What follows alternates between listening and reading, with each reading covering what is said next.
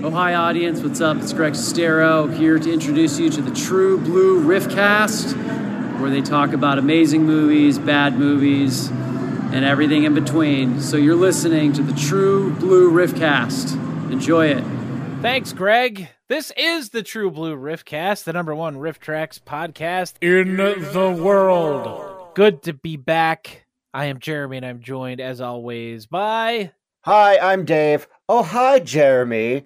Oh, hi, True Blue Riffcast. That was my Tommy Wiseau. Season 3. Starting off Season 3. For here in the year 2021.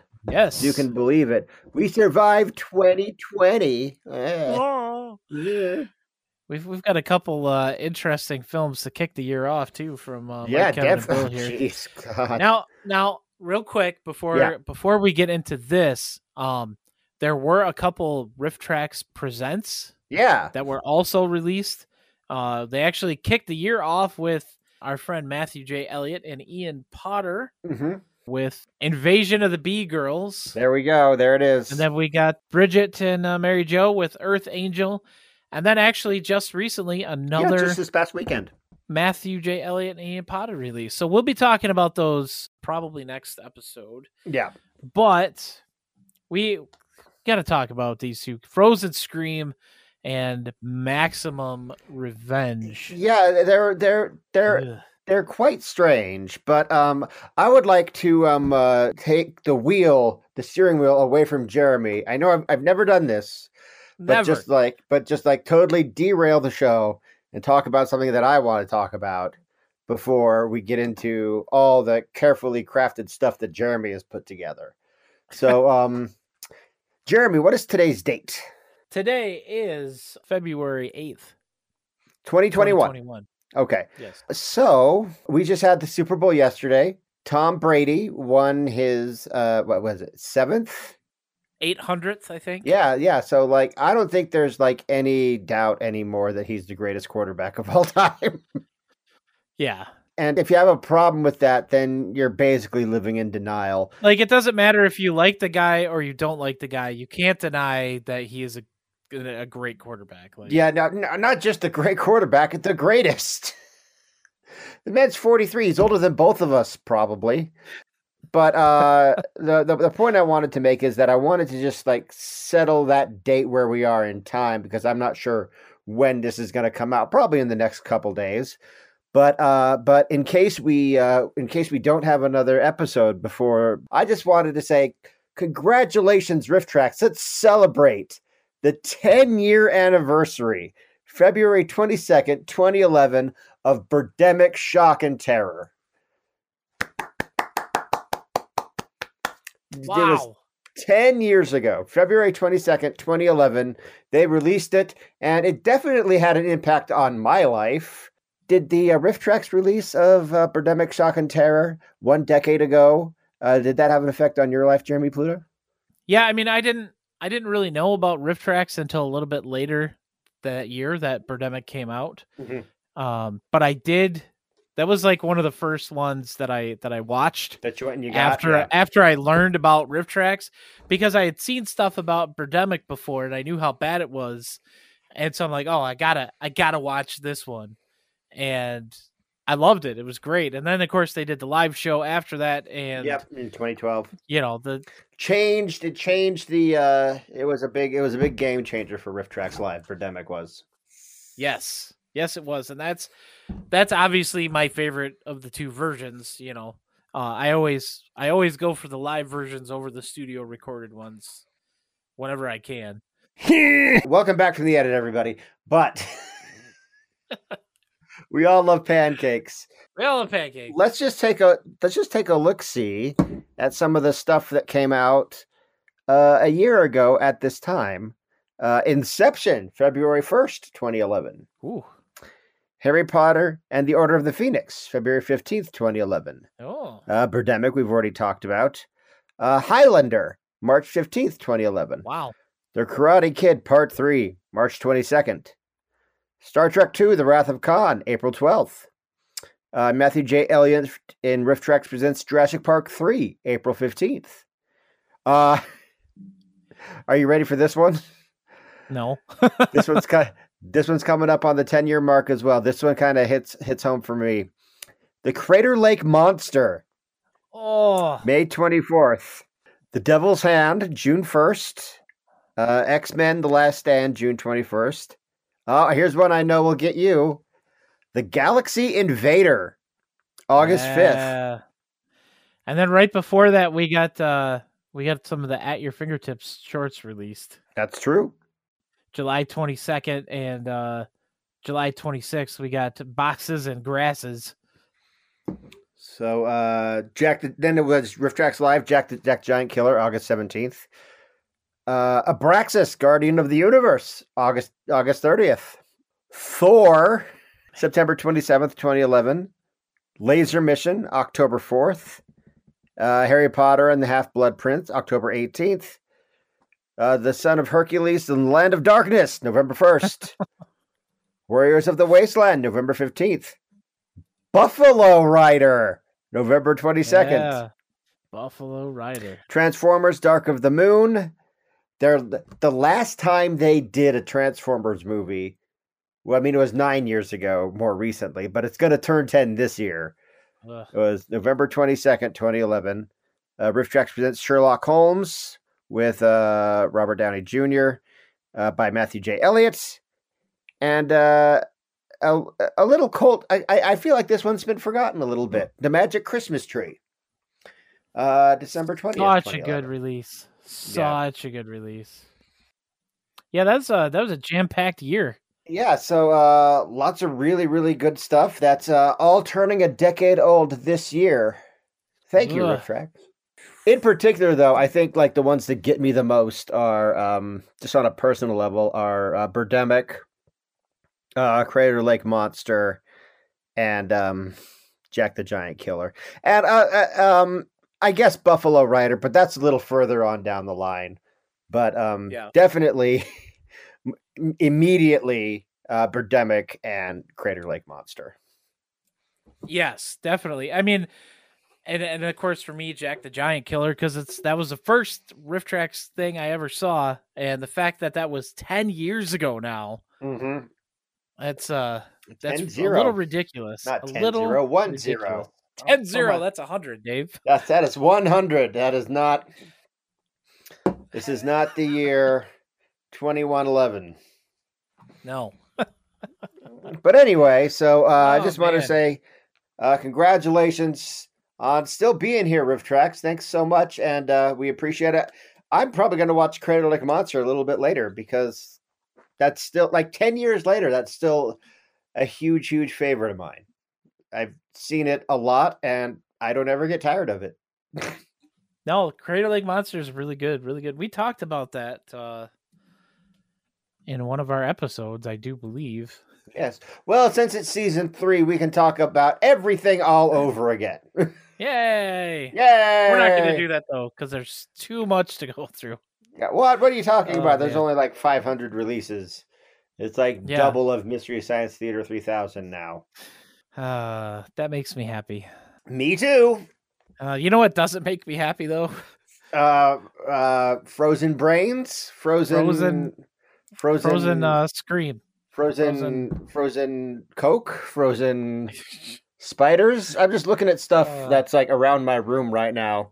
I'd like what? If you're pointing out spiders, Dave. No, I'll tell you what. This is Riff Tracks related to. I'm holding in my hands right now. Something I believe our good friend Margot sent to me. Oh, yeah. It's from Giant Spider Invasion, and it has Riff Tracks logo right there on the butt. The squishy spider. So, yeah, that's why I said Frozen Spiders. So it's right there. It's hanging out right next to my computer. So if you're listening, Margot, thank you for that. I still have that. It still hangs out with me. It's my little Riff Track spider. Now we're going to be talking about Frozen Scream, the first Mike, Kevin, and Bill release of the first Mike, Kevin, and Bill release.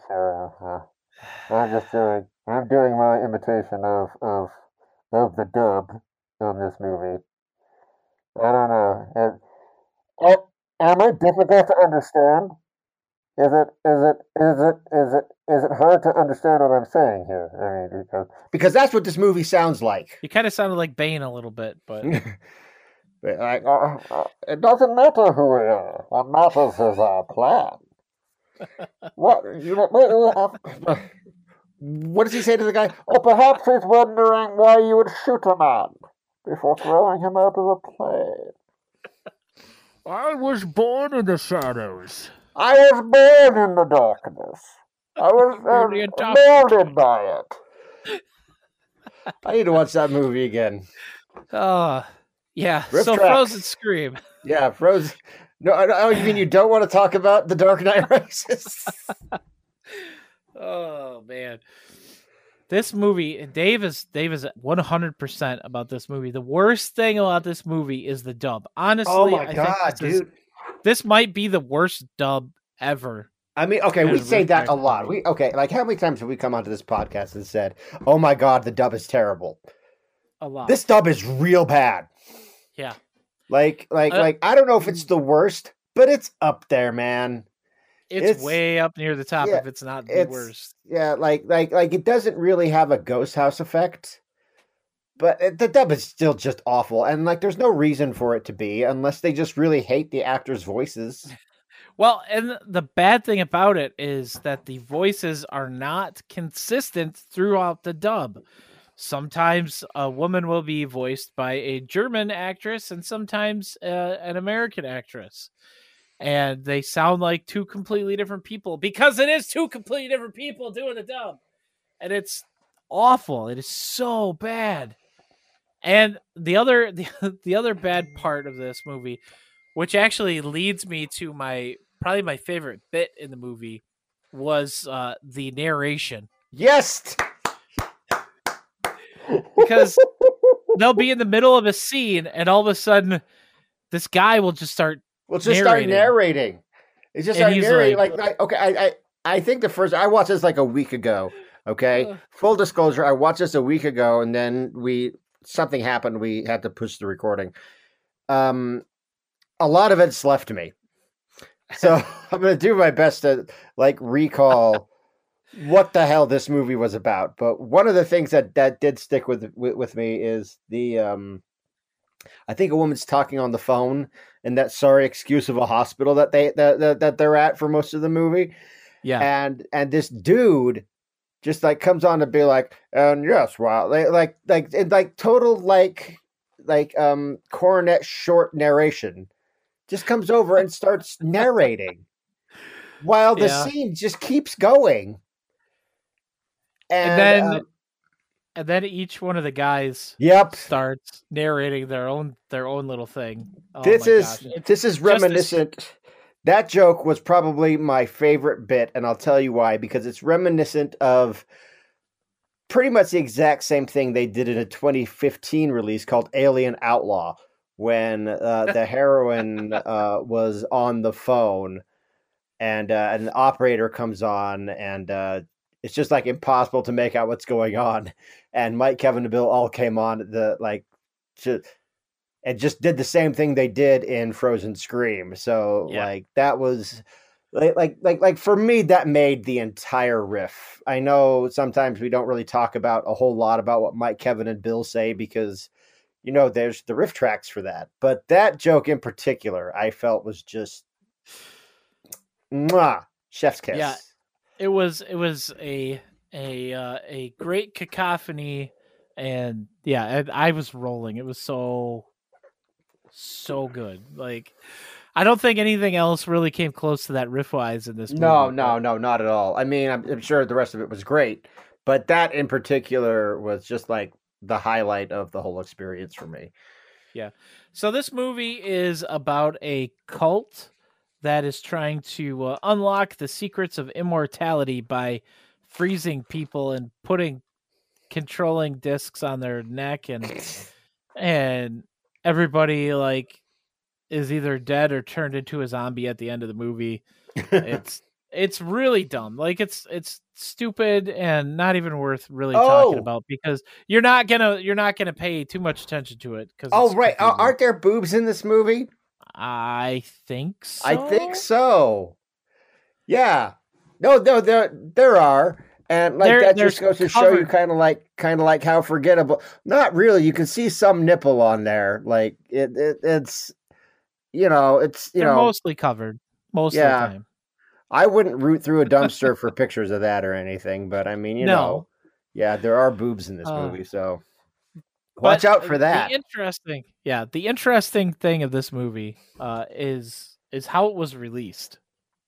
The movie was filmed in 1975, but it wasn't even shown to distributors until around 1980, and then it didn't get a theatrical release. All the distributors were like, "Eh." And the first time it got released was in the UK in 1983, and then it got released in the US in 1985 as a double feature VHS tape with the infamous film The Executioner Part 2. One of those part twos that there was never a part 1 of. It's one of those. Yeah, and when it was released in Britain, it was put on the Video Nasties list. And I know Matthew J. Elliott and Ian Potter will understand that, but what the Video Nasties...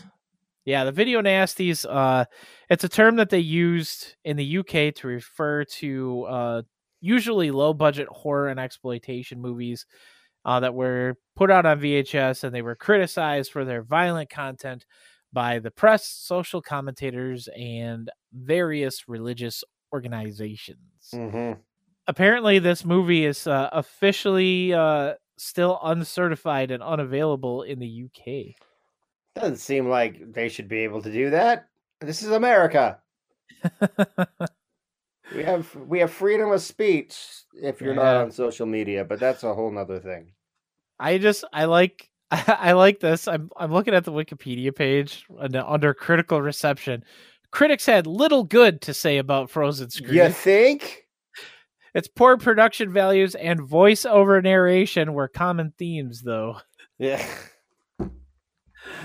It's awful. This movie is so bad. Thankfully, it's like 64 minutes long.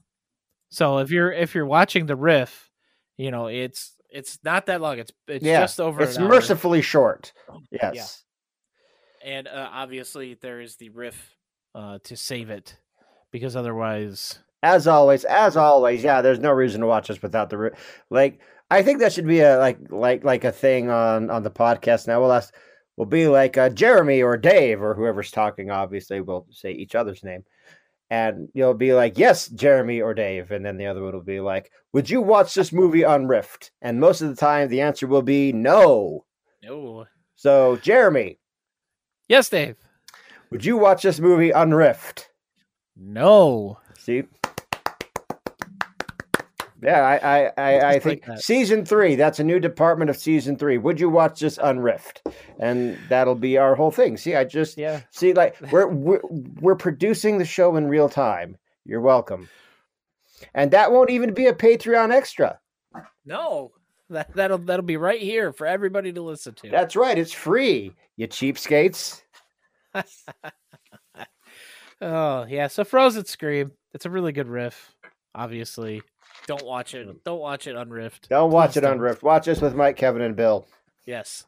Now we get to move on to the other Mike, Kevin, and Bill release. Oh God, that's like twice in a row, and like the same podcast. Even where like we have to talk about a movie, and I'm like, oh God. Yeah, because this one was not great either. No, Maximum not really, no. Revenge. From actually not that long ago. I mean, it's still a while ago, because it was 1997 when it was released. Yeah, so it's 25 years or so, but yeah, still it's from the late 90s. But yeah, this is like part Die Hard, part Lock Up, all part stupid hair. 100% stupid hair. There's not one person in this movie that does not have a stupid haircut. That's true. I think the guy who bombed the IRS has a pretty normal haircut. Because yes, one of the inmates in this in the Innsmouth, like pretty pretty interesting choice for a prison. But yeah, he tried to bomb the computers at the IRS, so he got put away. And what this whole movie, okay, the very first thing we get is our main character, Mace Richter. Police detective Mace Richter. Does he wear horns on a Viking helmet and a fur headdress and have the American flag painted on his face? No. That's not that guy? No. Oh, well, then I'm not interested. That guy knows how to make good TV. Let me tell you. Mace Richter, he's trying to defuse like a hostage situation on a plane, and he has to go in, and they tell him he has to take his shirt off first. Oh, right. Did they also ask him to bring him a turkey? No, he wasn't that undressed. He still had his pants on. But he came up and, of course he shoots the people up there that are hijacking the plane. And one of them was like a prince of some Middle Eastern country or whatever. He's the guy and he was very put out. Screwed everything up. Yeah. Yeah, he was very like inconvenient. Like he was being like, "Come on, man!" After you watch this human life get snuffed out. Yeah, and then he got shot by the detective, and then the detective got thrown in jail. Yeah, because he killed this prince guy or whatever. So then we cut to like 6 months later or something, and it's the opening of this new prison. He's getting transferred there with 4 other prisoners because the prison's not ready to open yet. And then what are they? What are they doing? I don't know. Nothing in this movie makes sense.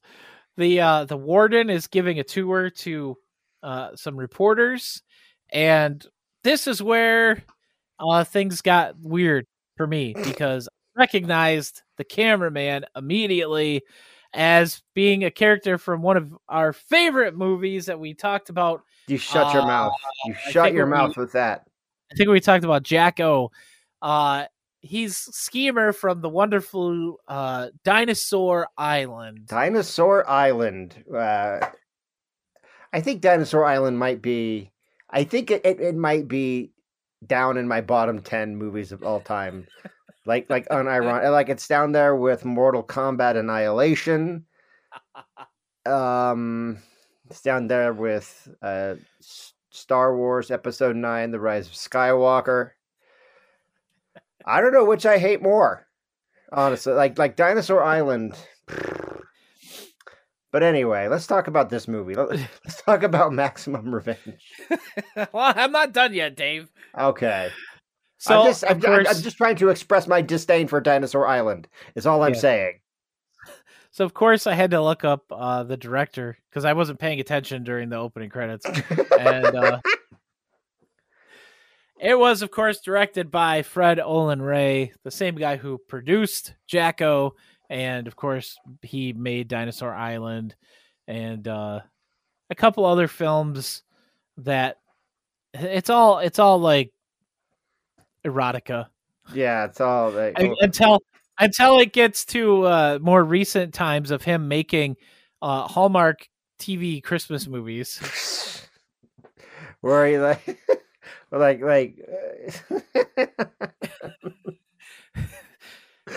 not even describe what I think that would be like. You know, it's like this is the guy behind Jacko and Dinosaur Island and Maximum Revenge. Wait, isn't this a mega movie? Yes, that's the other thing that I wanted to bring up. This is a movie from our friends over at Multicom Entertainment Group. Was it shot in South Africa? Meg, I don't know. It might have been. It didn't really have that vibe, that like the Last Unicorn. Yeah. Or just stuff like that, or The Fairy King of R. Yeah. I don't think it was. I mean, it says it was made in the U.S., so most of it was indoors anyway, so it would have been kind of hard to tell that. But yeah. Oh, also Malcolm McDowell wasn't in this movie, so yeah, amazingly. But yeah, this was a Meg movie, and I actually went back to their catalog, And a lot of the movies, once again, that we've been getting recently are, in fact, Meg movies. Ooh. Maximum Revenge, obviously. Vengeance of the Dead was a Meg movie. Bounty Tracker. Charade apparently came from Meg. Really? Have the rights to well, that. Charade's supposed to be respectable. Yeah, go figure. Maybe Amanda they just got the rights. Alien. Maybe they just have the distribution rights for it. Yeah, it's probably.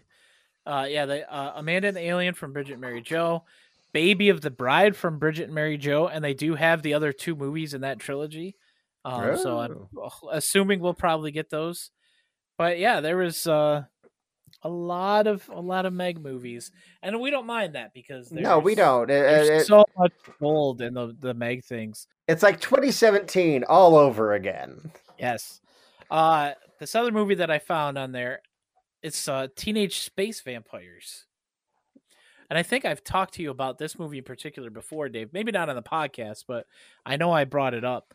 It's a Teenage Space Vampires. Teenage Space Vampires. Yes, it was also released as like Darkness, Teen Space Vampires in Love, or some weird title like that. Or Zombie, aka I Eat Your Skin. Is that another title for it?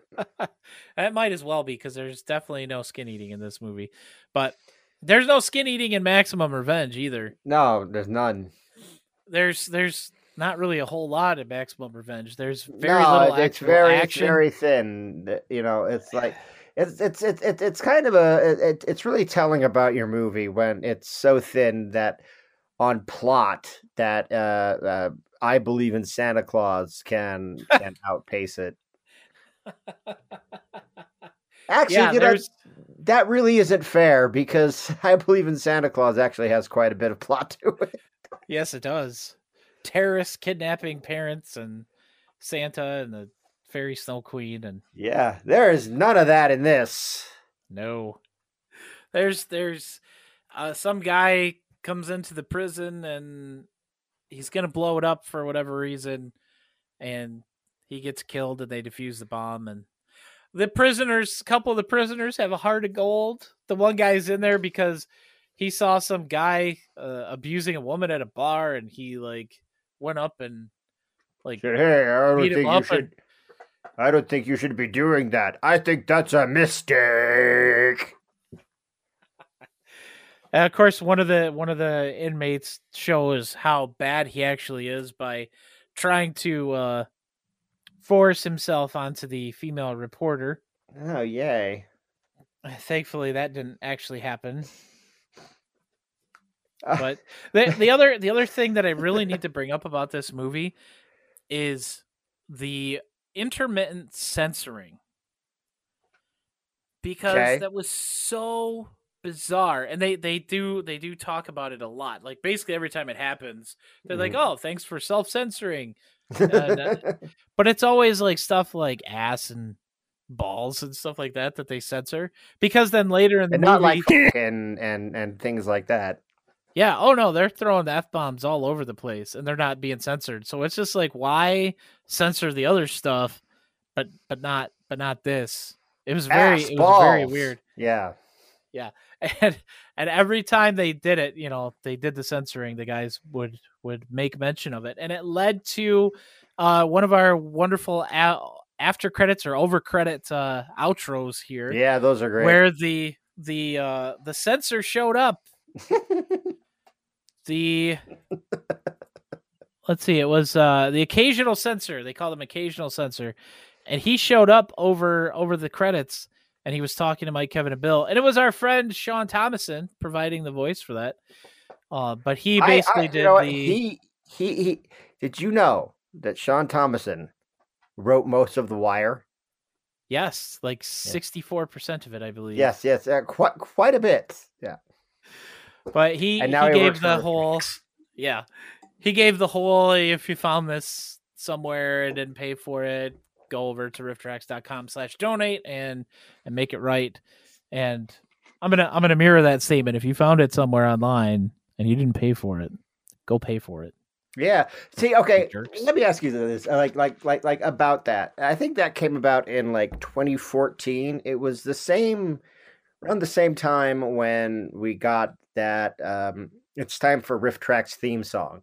Okay, after years and years and years of no theme song, and then at the end, every time they say we're saying like go to rifftrax.com/donate and throw some money our way. Did that seem weird to you at first? When it first started? When it first started, yeah. But now they've been doing it for so long, it's just like part of the thing. Yeah, it's just that's what it is. That's the thing now, and it's fine. And no, it's fine. No, I'm just reflecting on the fact that like it's been like when it first started, it seemed like super weird, but now it's probably been just even longer as they had like without it, because I think they started like 2014, if I remember correctly. That's like the institutional memory. I don't think they were doing it in 2013. Just thinking back on some of the riffs, like the Apple, because I know they definitely they didn't have it for the Apple. Yeah, I think they definitely did it in the last Slumber Party, which was 2014. Yeah. So I'm just trying to do math, and I'm failing at it. Anyway, I think it has been longer that they have been doing it than they haven't. So again, we've been around a long time. So is RiffTrax. Yep. We're the ancient of the ancients. I think my other favorite thing from this movie is the credits, like the actual credits of the film, because they have a lot of Alan Smithies, but they're not Alan Smithy. I didn't bother looking at the credits. I usually tune out. Yeah, they have. I'm usually out of there. There's Woody Drawers. What? Woody Drawers was credited for the on-set dresser. Woody Drawers. The set decorator was Art Deco. First AD Bruce Banner, second AD Reed Richards. Wait a minute, that's not fair. You can't. Boom operator Stretch O'Connell. Is this a joke? First assistant camera Ted Stryker. Second Nobody assistant wanted camera. to be part of this. Okay, look, either this is a joke, or these people didn't really exist, or nobody wanted their name attached. Those are like the only three possibilities. It's a joke, these people didn't exist, or nobody wanted their names attached to this movie. I think nobody wanted their names attached to this movie. You think it's option C? Yes, I do. I don't know what I think at this point, because I think it could be any one of the three if they're like saying Bruce Banner and Reed Richards. It's like, come on, yeah. Just make up a name. Like, stop it. You know, it's like people are gonna notice that. Yeah, no, it's very obvious, and it's probably the best part of the whole movie. If I had to be honest, it's probably the best part of the whole thing. Yeah, this quite a good dude. These people either didn't exist or it's a joke. Because didn't you say that this was also okay? Let me tell you something about the director of this guy. Okay, let's go back to Dinosaur Island. Okay, these are the same people who wrote into a script and put in a film and put in like these words came out of the guy's mouth. What a coinky dink. And I resemble that remark. Same people who put these kind of credits on their movie. Okay. So like, that's kind of what makes me think this is like some serious juvenile bullshit. It could be. I don't because like it's that stupid. It's that stupid, and it's totally believable. Yeah, with this guy, you never really know what's actually going on. He's a perpetual 14-year-old. This man. Yeah. Anything else? Any other? What a man! I hate this guy. Like I don't even know him, and I hate his guts. Detestable. Anyway, so Jeremy. Yes, Dave. Would you watch this movie on Rift? I'm going to give that an emphatic no. Okay, cool. Hey, Dave. Yes, Jeremy. Would you watch this movie on Rift? No, absolutely not. I didn't think so. Okay. Somehow that answer is not surprising to me. Anyway, so it's $10 at rifftracks.com. Go get it. This is another one that's pretty short. It's 75 minutes or something like that. Just barely over an hour. Welcome back from the edit, everybody. I got to think Dave about was suggesting something that wasn't a good thing to suggest. Yeah, no. I didn't want to impregnate that marshmallow, but I didn't feel like I had a choice. And on that note, I think we're done talking about Maximum Revenge. So it's good to be back, Dave. It's good to be back. It is great to be back. See, have you been to the movie theater recently? The what now? The movie theater. What's that? You know, the movie theater where we used to go see RiffTrax live? I seem to have slight recollections of such a place existing. You know, like I think, you know, we've seen such classics in the movie theater, such as Fear and Loathing in Las Vegas and Follow That Bird. We've seen those movies in the theaters. That's where we saw those movies for the first time, was in a movie theater.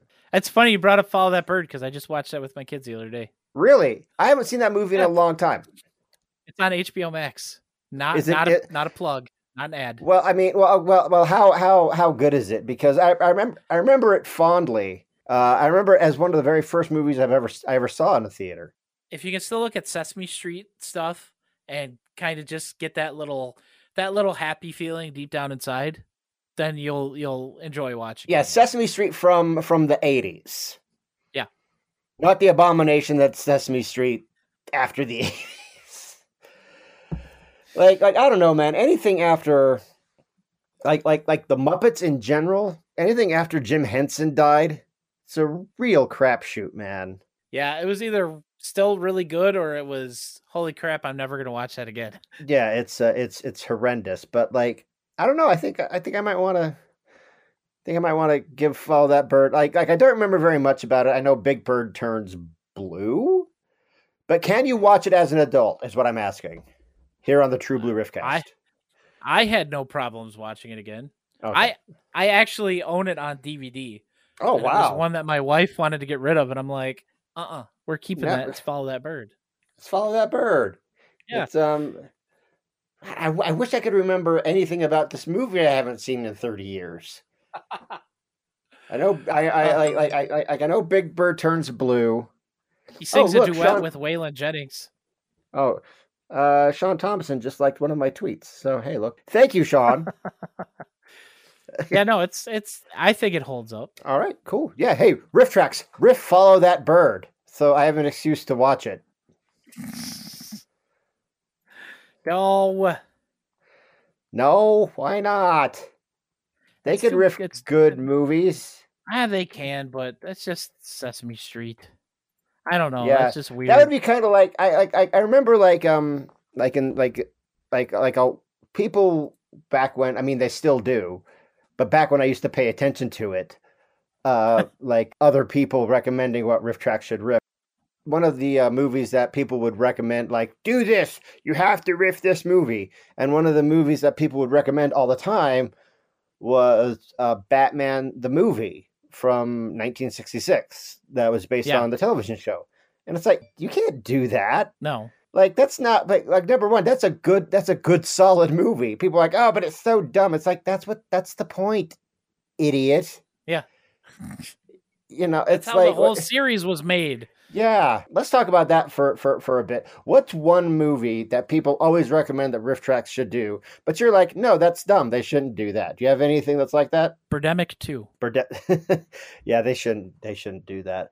I actually, in fact, I think I could tell this story now because it's been long enough, and I don't think James Wen or the guy that I'm speaking of will listen to the podcast. So, one of the producers of Birdemic 2 got in touch with me after all that stuff with Storybook went down. And he told me all kinds of crazy stuff about James Wen. And apparently, I won't say his name, you know, like one of the common criticisms of Birdemic 2 is that it it is an intentionally bad movie. Yeah. And one of James Wan's famous defenses, he lost creative control of the project. This dude told me that this was a 100% James Wan movie. That everything that's in that movie is in it because James Wan wanted it there. So this widespread criticism of Birdemic 2 being bad on purpose is completely unfounded. And that's something that I wish would get out there more, because I think James Wan deserves more blame for how Birdemic 2 turned out, because apparently it's all his fault. Yeah. Well, did we really think otherwise, honestly? What, that it's not all his fault? Yeah. Well, no, but that's the line, that's the assumption. But it's not true. He's a liar. Surprise, surprise. Screw that guy. But yeah. So, but anything other than Birdemic 2? Samurai Cop 2. Another movie that was. Have you ever seen that? Yes, I have. I watched it, and it was another intentionally bad.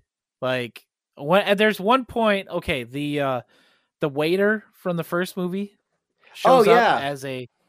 He's is he in a car? I've only seen bits of it. He's a flight attendant. Yeah, and oh god, he goes up to Mark Fraser's character, and he's just like, "Oh, I have something for you," and he's like, "Oh, what's that?" And he hands him a present, and it's a black box, and they make the joke about the gift again. Oh god! Oh no! And he looks right at the camera and winks. Best part of that movie, and I'm not even joking about this, the best part of that movie was any scene with Tommy Wiseau. Apparently it was a disaster trying to film that guy on that movie, just from things that I've heard. Yeah. But just that not necessarily that he was a prima donna on the set or anything, but just he was getting real frustrated just trying to act. which doesn't surprise me all that much. No. So Jeremy, is there anything else to talk about here on the True Blue Riffcast? No, sir, I do not believe so. Other than the fact that if you enjoyed this podcast, you can support us, throw us a couple bucks by going to patreon.com/trueblueriffcast. And we put up announcements and little sneak peeks and bloopers and all that kinds of fun stuff on there just for you guys. We also do short reviews of Riff Track shorts, which we will probably be doing some of those again shortly. So look forward to that. Anybody who does that on the Patreon, you get those 2 days before everybody else does, just as a little special thank you. But yeah, that's all I got for today. And I am Jeremy. You can find me at pbandawesome.com. You can find me on Twitter at pbandawesome. You can send me emails, jeremy@trueblueriffcast.com. And you can follow the podcast at tbriffcast over on Twitter. I'm Dave Chadwick. You can check me out on the web at davechadwick.info. I'm kind of relaunching my whole rebrand internet presence there. Go there, check out the prologue for my new novel Monkey. I'm not sure if I'm going to serialize it or publish it, whatever, but you can read the prologue there if you would like. So davechadwick.info. And you should definitely go read that. I read it a little while ago and I highly enjoyed it. And I think you probably will too. Oh, thank you. Especially if you're a fan of the podcast, definitely go check it out. And until next time, guys, stay safe out there and be good to each other. Yes, and rock till you die. Be sure to do that. Bye, everybody.